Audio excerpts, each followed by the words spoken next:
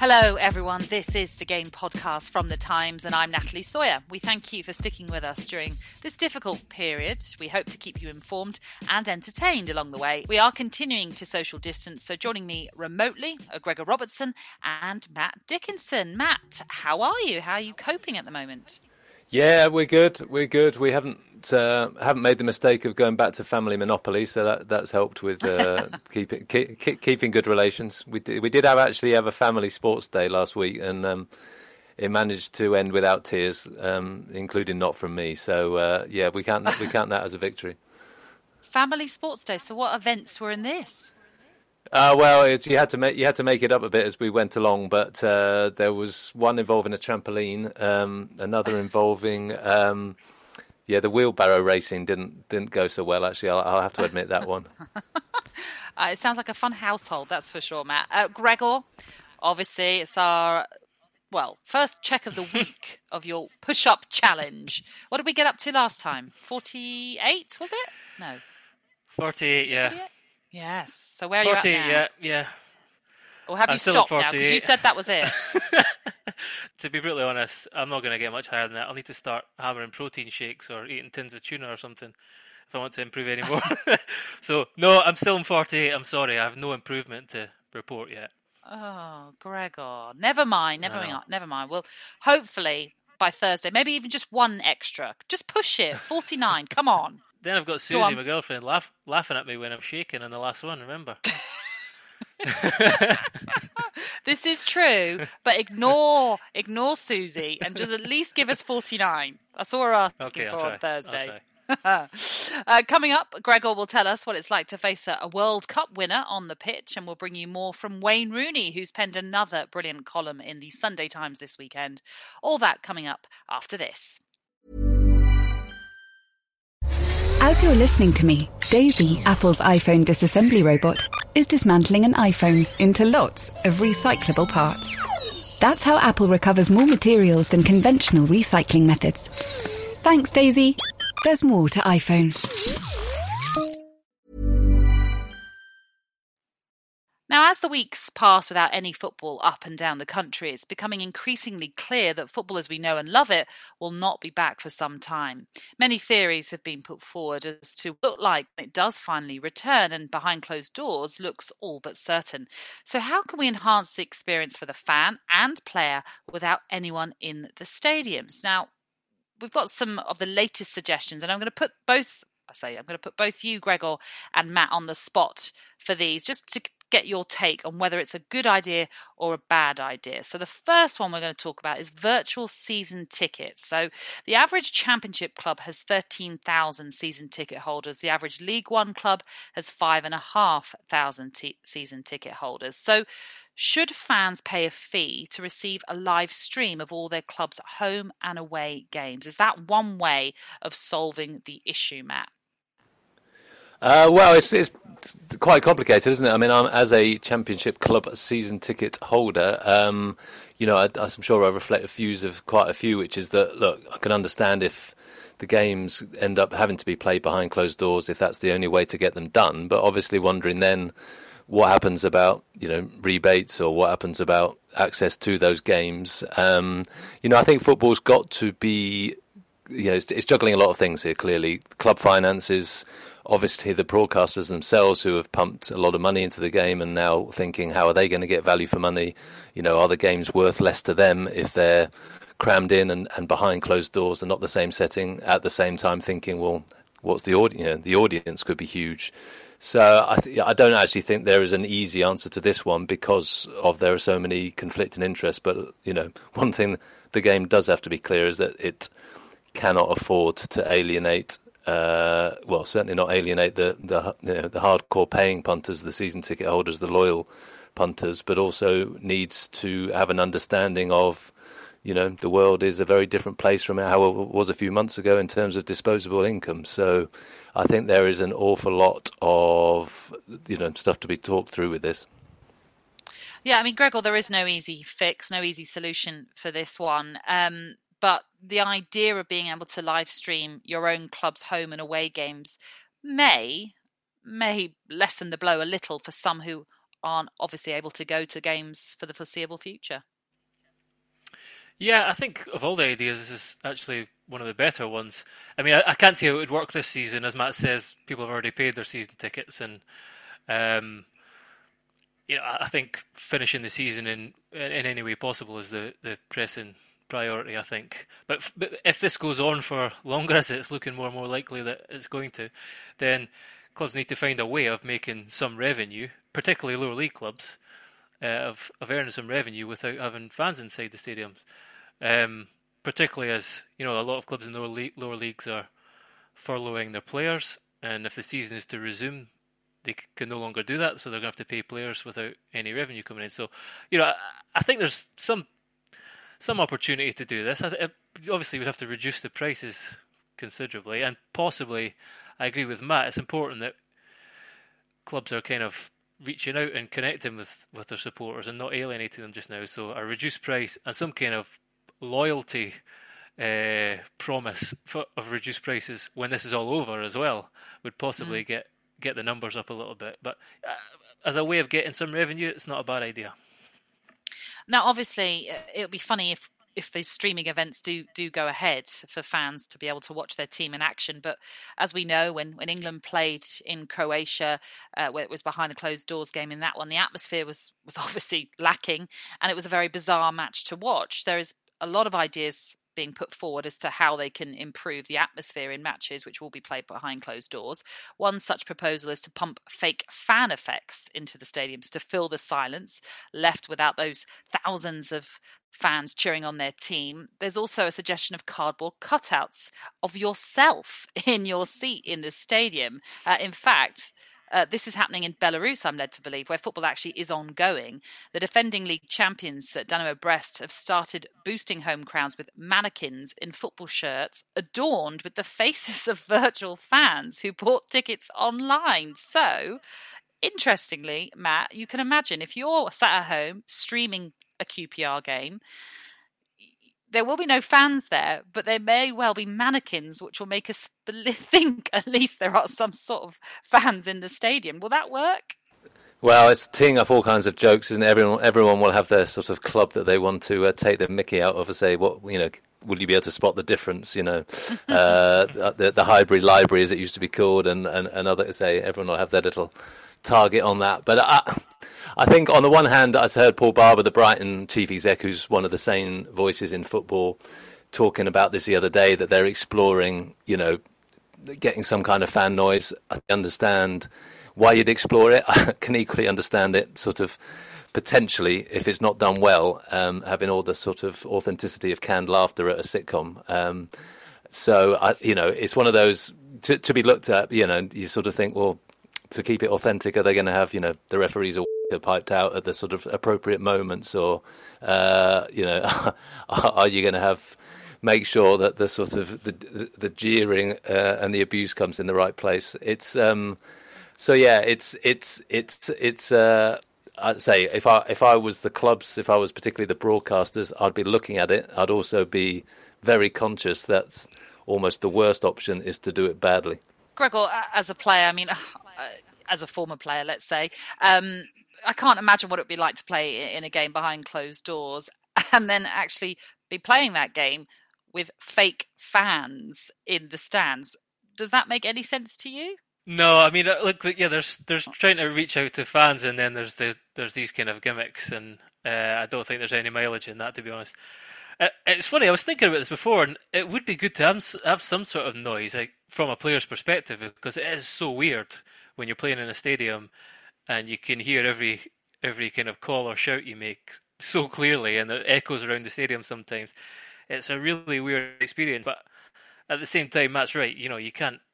This could become really kind of gimmicky, and if it's done badly, then you do risk alienating the fans at the moment. We need to take into consideration very much. I don't know. I was trying to think of other. What about if there was some kind of Gogglebox version of fans from the. If you score a goal, that's the moment you score a goal and there's no one to celebrate it with. And if there was a screen inside the stadium where you could see the fans celebrating at home, like a row after row of them, something that could connect the people at home to the stadium. It's not easy, but So hang on, Goggle Gregor. box. What you're suggesting, you're kind of suggesting that a stadium should be filled with TV screens. No. One big screen. One big screen, and then they'd be like, just I like on the a Zoom. idea of rather than having. I like the idea of not having mannequins, but just loads of TV screens everywhere. No. Just like a Zoom picture where there's kind of row after row of fans celebrating, and at least it's some kind of connection. Look, there'll be lots of ideas, and most of them will be very bad. This probably is as well, but at least people are going to have to show some imagination, I think, because that's the important thing. We can't just do it kind of stone cold, sterilised, and don't take any consideration of what the fan experience is. We have to think outside the box a little bit. Maybe not a goggle box, though.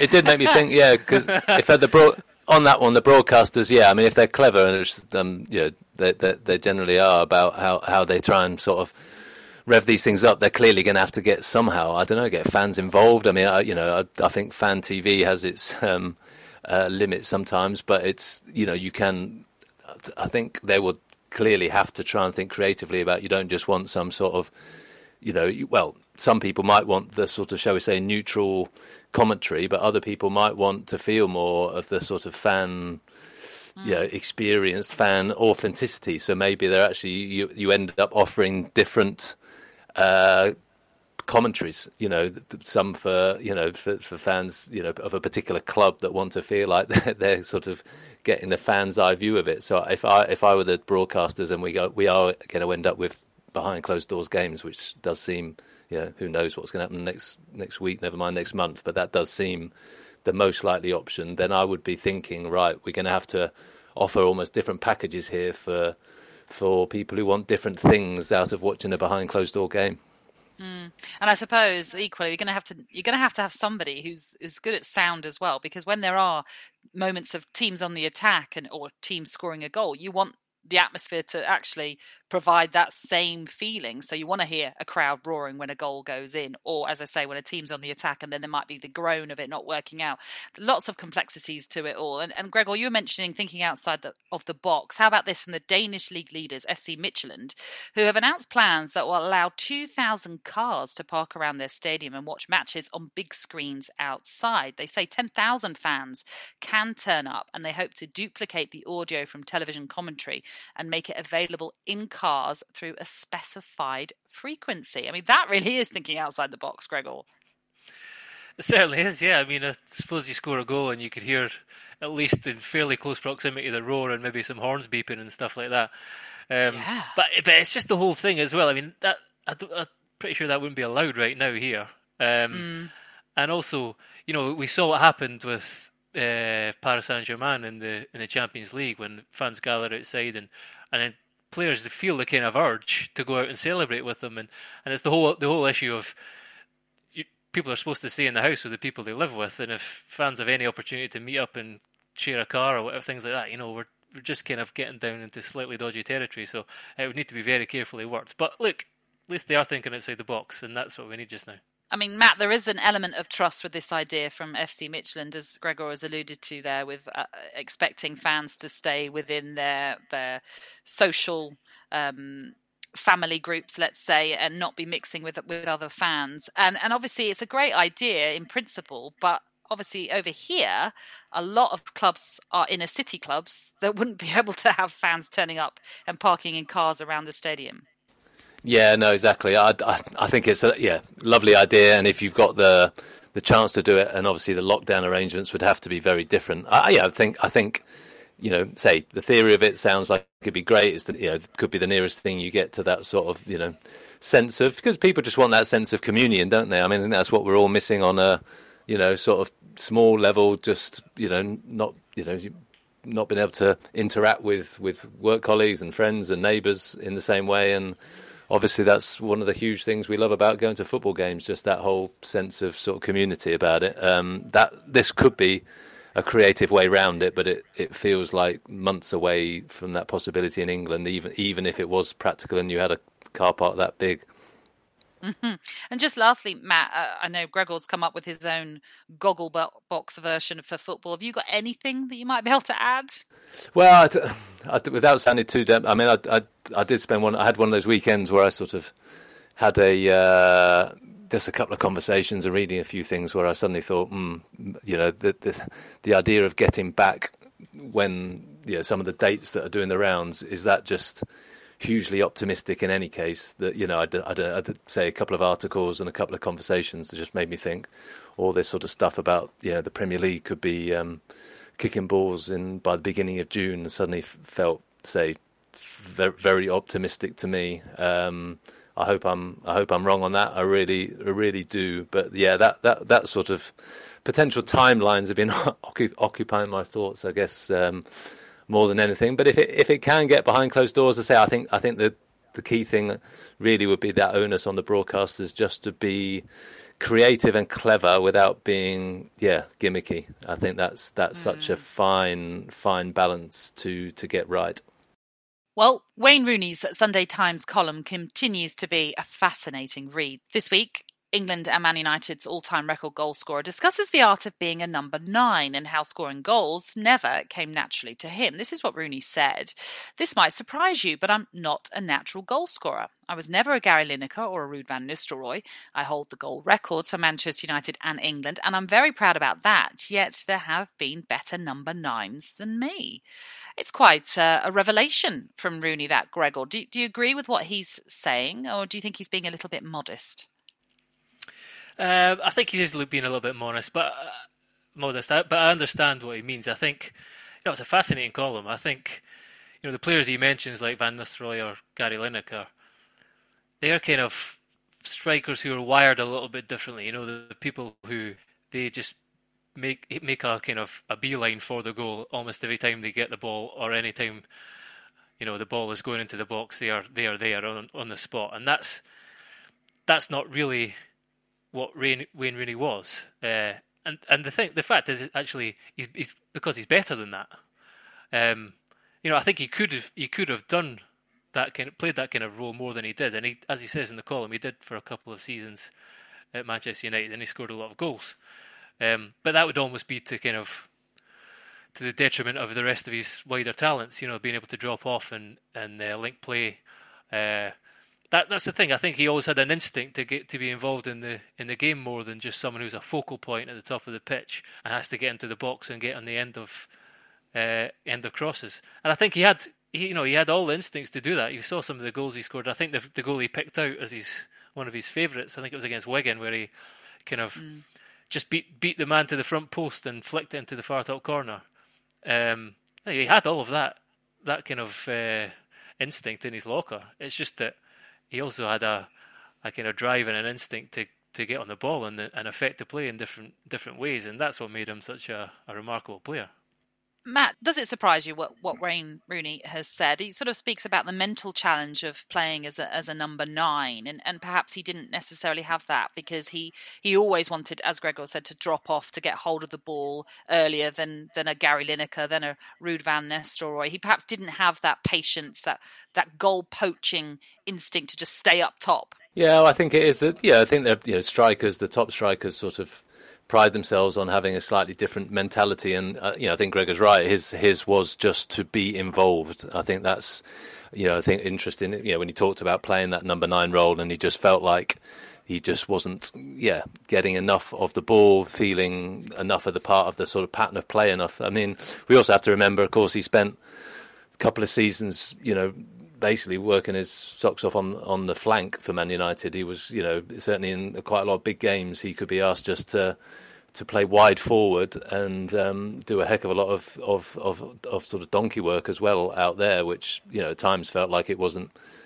He was a sort of better equipped player than that, but that was the job that was required, often to allow Ronaldo to flourish in the middle. But I think he is sort of being overly modest in the sense of sort of downplaying, therefore I'm not a natural finisher. I think he for a lot of his career seemed a very effective finisher, but I think it was just the fact that certain players, I remember speaking to Bergkamp about this, the way Bergkamp would say that he took as much joy from some beautiful assist as he would from a finish, that sort of because that takes a different type of skill to have the vision to spot the movement, to tee it up, to sort of there's almost a greater complexity about trying to work out, the angle of a pass, beating a defender, getting it to the right guy in the right shape. So I think it's just almost seeing the game in slightly different ways and different patterns, and I think Rooney just had that versatility.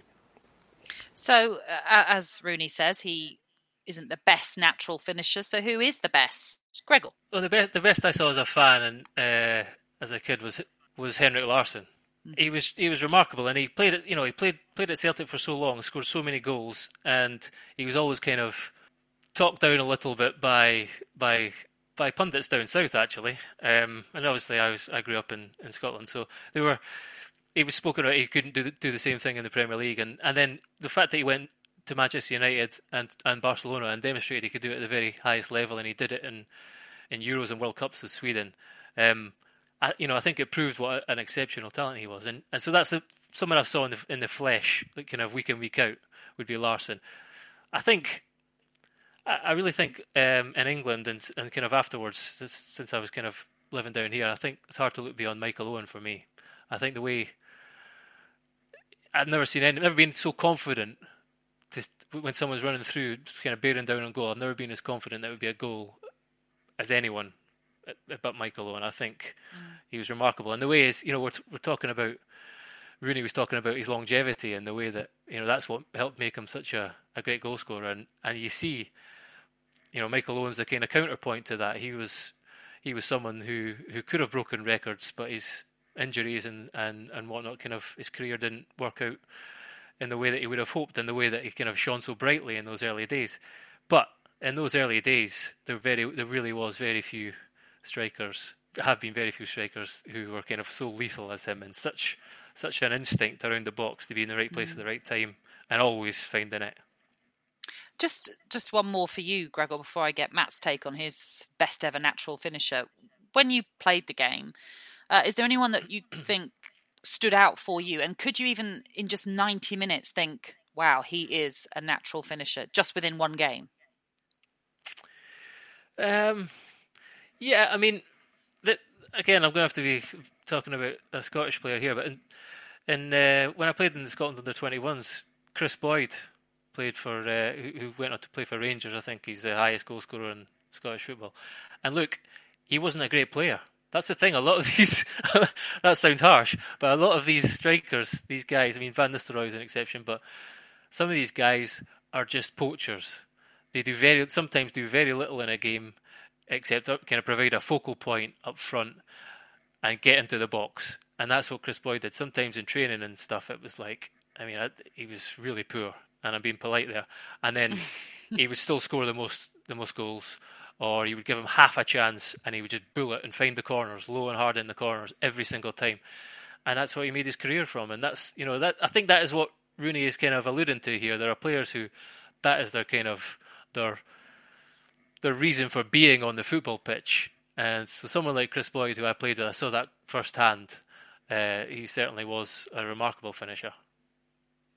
Matt, we've heard Gregor's take then. Who would you go for as the best natural finisher you've seen? Well, this is going to sound stating the bleeding obvious, but if you want to give someone a ball and say finish it, you'd start with Lionel Messi, I think, wouldn't you? Just because he, the numerous ways he could finish, the best dinker the world has surely ever seen. He's a guy who could pass it into the net from anywhere, or he can give it a blast in the top corner as well. And just the way he keeps his cool, one-on-ones, keepers, you feel like they're pretty much giving up before he's even shot. But he's just, and his goal rate is just ridiculous as well. But I think in terms of the English guys I've seen the most, there was a period, Alan Shearer's record is phenomenal, and there was a period, particularly I covered Blackburn when they were in their heyday and winning the title, and Shearer was a phenomenon. I think it's, to say the goal record is exceptional, but also there was just a sense that if he picked up the ball within 30 yards of goal and had any space at all, he was going to score. He used to just bulldoze through, and he just by himself a little bit of space with a small turn, drop of the shoulder, and it just felt like every time he shot from 20 yards, it was going to be top corner or bottom corner. So he certainly jumps out. And Gregor mentioned Michael Owen. I did a lot of Michael Owen's columns. He for the Times for a while, and had a lot of dealings with Michael. And I mean, again, phenomenal record. But I certainly from dealing with him, the mental strength really strikes me.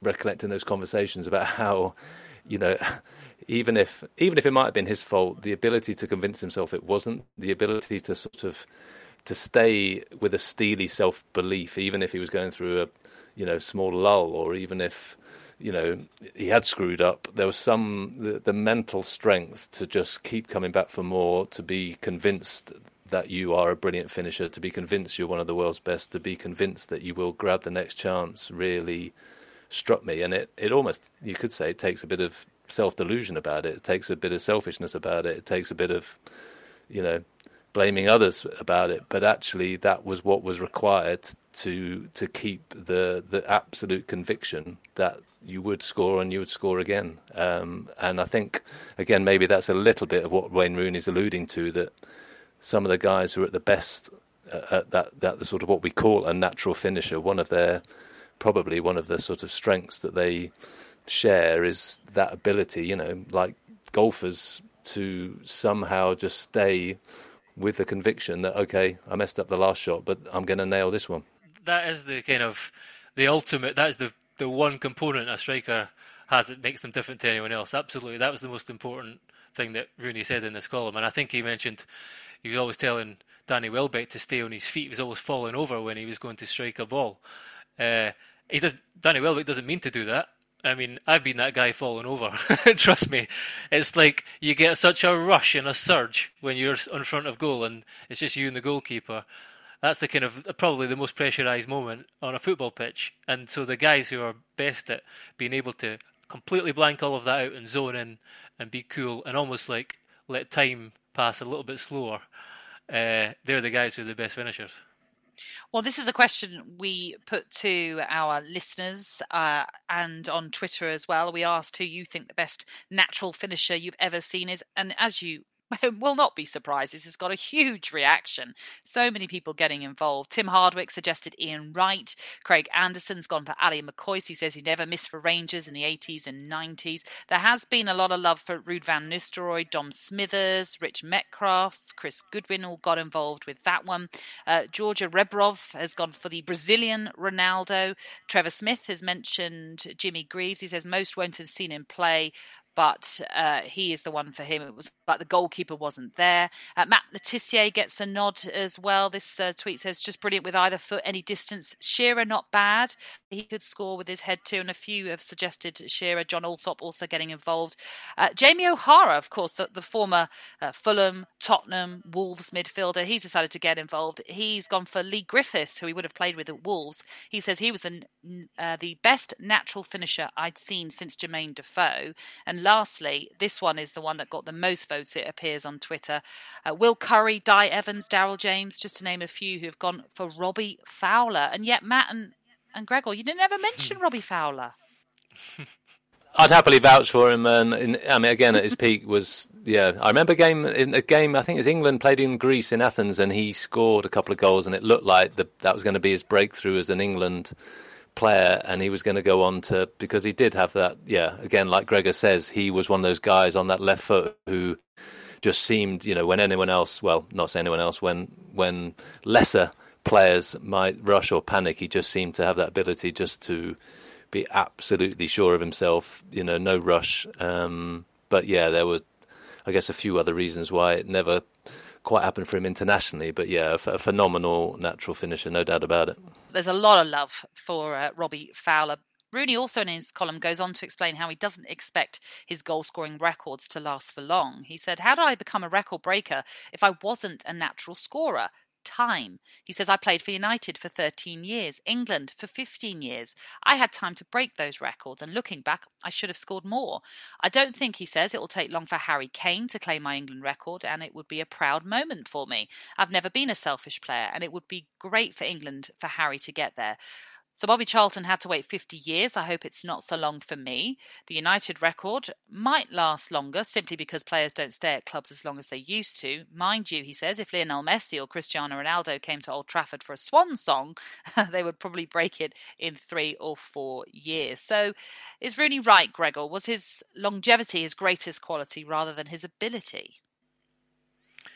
No chance. I mean, longevity is what gets you the records and makes you, a true great. And as we've just alluded to, some of these players, their inability to kind of keep playing at the top level. Although saying that, I mean, Rooney is sometimes mocked in some quarters because he's not managed to stay at the summit for as long as someone like Cristiano Ronaldo, which is ludicrous, but it does happen.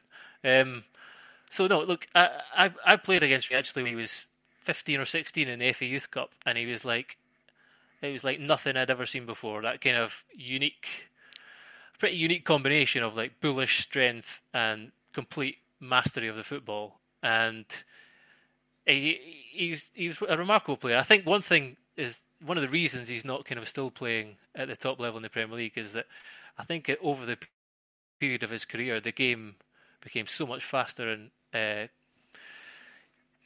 think everyone around him became more athletic and quicker and stronger, and I think he had to kind of tailor his game to adapt to that a little bit. So, but no, I mean he's one of the best talents that England has ever seen. So that's his biggest strength, not his longevity. As you're listening to me, Daisy, Apple's iPhone disassembly robot, is dismantling an iPhone into lots of recyclable parts. That's how Apple recovers more materials than conventional recycling methods. Thanks, Daisy. There's more to iPhone.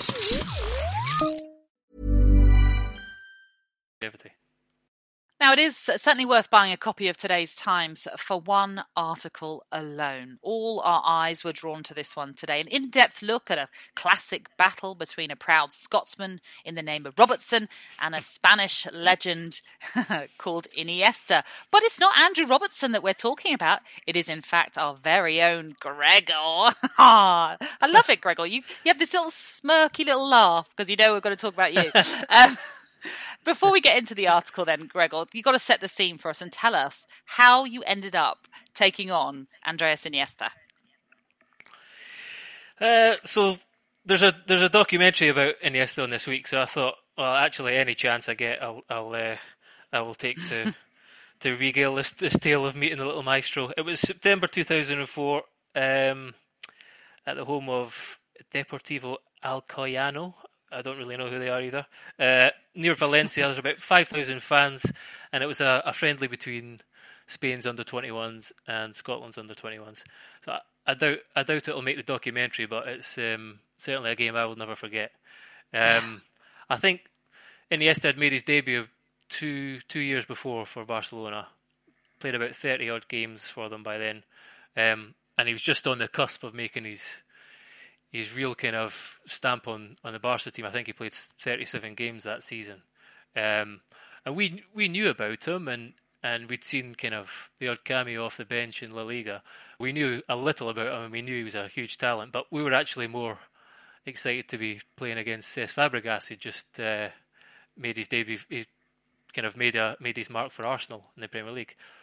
But as soon as the game started, that opinion changed because I mean, he was unlike, well, it's very hard to explain. I feel that I wrote in the piece that one of the hardest things for a defender, and I played in a back three that night for Scotland, is that, and he was the number 10, is that the very finest players kind of seem to be able to master time and space a little bit different to anyone else. And it felt like every time he got on the ball, all of us were left in a huge conundrum whether to kind of confront him and leave a space in behind, or to sit off. And I've got the game on DVD actually, and I'm watching back, and there's some kind of moments that were, such recognisable passages of play or traits that he has that have become so familiar watching him since for Barcelona and Spain. The way he kind of recycles the ball and kind of wears you down just by the kind of speed with which he moves the ball around, and then sometimes the way he just surges through the middle and looks for the little 1-2s that he would kind of go on to do with Messi so well. I think Sergio Garcia was up front that night. So watching it back was quite surreal, actually. It was kind of, I remember we all came off thinking, oh my God, this guy is a real player. But watching it back, there were so many things that became so familiar to one of these players who became one of the greatest midfielders of his generation and maybe any generation. And have you mentioned the free kick that you gave away? No, I was going to keep quiet about that. He in this early second half, we took the lead actually. Gary O'Connor, he was of Hibs then. He later played for Birmingham City. I'm sure some people might remember him. He scored a header in the 43rd minute, I think. So we held our own in the first half, and then David Clarkson, our other striker, who later played for Bristol City, actually, he got into two tangles with Sergio Ramos, who was playing right back that day, who obviously was already master of the dark arts. Who was, he rolled around on the floor. He almost invited the tangles as well. Anyway, Clarkey got sent off just before half time, so you can imagine the second half was very hard. And just early in the second half, Iniesta got on the ball, threaded a beautiful ball through to Garcia, and I was kind of making a desperate recovery tackle. And as I wrote in the piece, I was watching back, and I'm still certain I got the ball. But anyway, I conceded a free kick 20 yards out, and he just arced it beautifully into the top corner. And, that's what happens at that level. They punish you, I'm afraid. So I tell you what, Gregor, your piece is slightly different because you just said there, I was still certain that I got the ball, but in your piece you say, I was certain I touched the ball, and the slow-mo replay backed me up. Yeah, I don't want to sound bitter on broadcast here. No, of course not. But the game obviously finished 3-1 to Spain in the end, and 4 players on the pitch that night would go on to lift the World Cup in 2010, where Iniesta scored the winner against the Netherlands as well. Matt, when you think of Iniesta, is he one of, or if not the most complete midfielder of his generation? I think there's so much we could say about him. He's probably Spain's greatest ever player, isn't he? Which, considering the success they've had in the last 10, 20 years, is an extraordinary accolade. I think also it sort of goes beyond that. It goes back to that whole beauty of that Barcelona team, which was, of course, we all know about that extraordinary, ball retention, passing, creativity they had, but also small players. I mean, I think he doesn't look like a classic footballer. He's 5'7", probably about 10.5, 11 stone tops. He sort of could look spindly. He could look like the sort of guy that you'd think it could be sort of knocked off the ball, but he just didn't lose it. He just never lost it. Whatever tight spot he was in, however much people tried to crowd him or to ruffle him or to get on top of him, he just always seemed to be able to turn away, to do something clever with it, to see a pass. It was just, and to see a sort of non-stereotypical looking guy succeed like that and become one of the greatest players in the world, I think had its own sort of strength, really. Gregor, where do you think he'll rank in the list of all-time midfielders? I mean, right up there. I think he's in the same conversation as someone like, although it's slightly behind Zidane, but I think, I agree. I think he probably is above Xavi and someone like Pirlo as well. It's kind of, they're different players, but it's very close.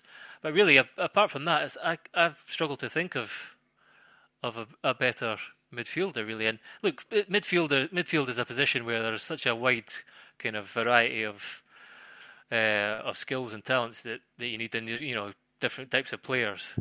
But he had a lot of what someone like Xavi had, and as Matt was saying there about, as I said, recycling the ball, immaculate control, which is really, it wears down the opposition. They're dominating the ball so much. And then he had that kind of little killer instinct as well, an ability to surge forward and run with it. He was deceptively quick. And still the kind of composure to just cushion the perfectly weighted through ball to a teammate, or to hit off a little 1-2. So I mean, it's very, it's hard.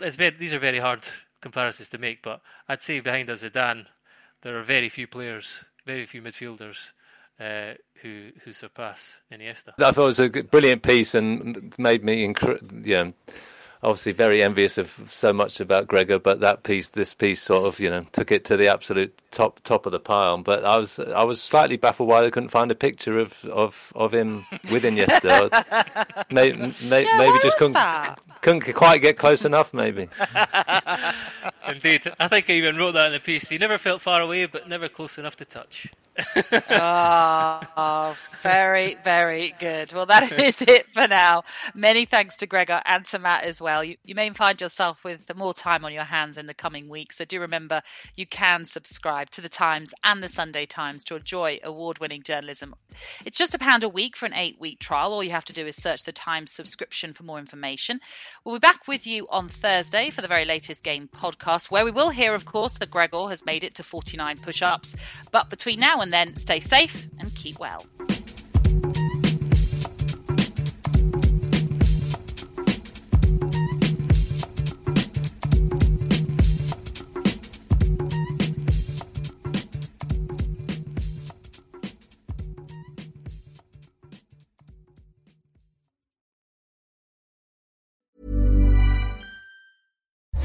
As you're listening to me, Daisy, Apple's iPhone disassembly robot, is dismantling an iPhone into lots of recyclable parts. That's how Apple recovers more materials than conventional recycling methods.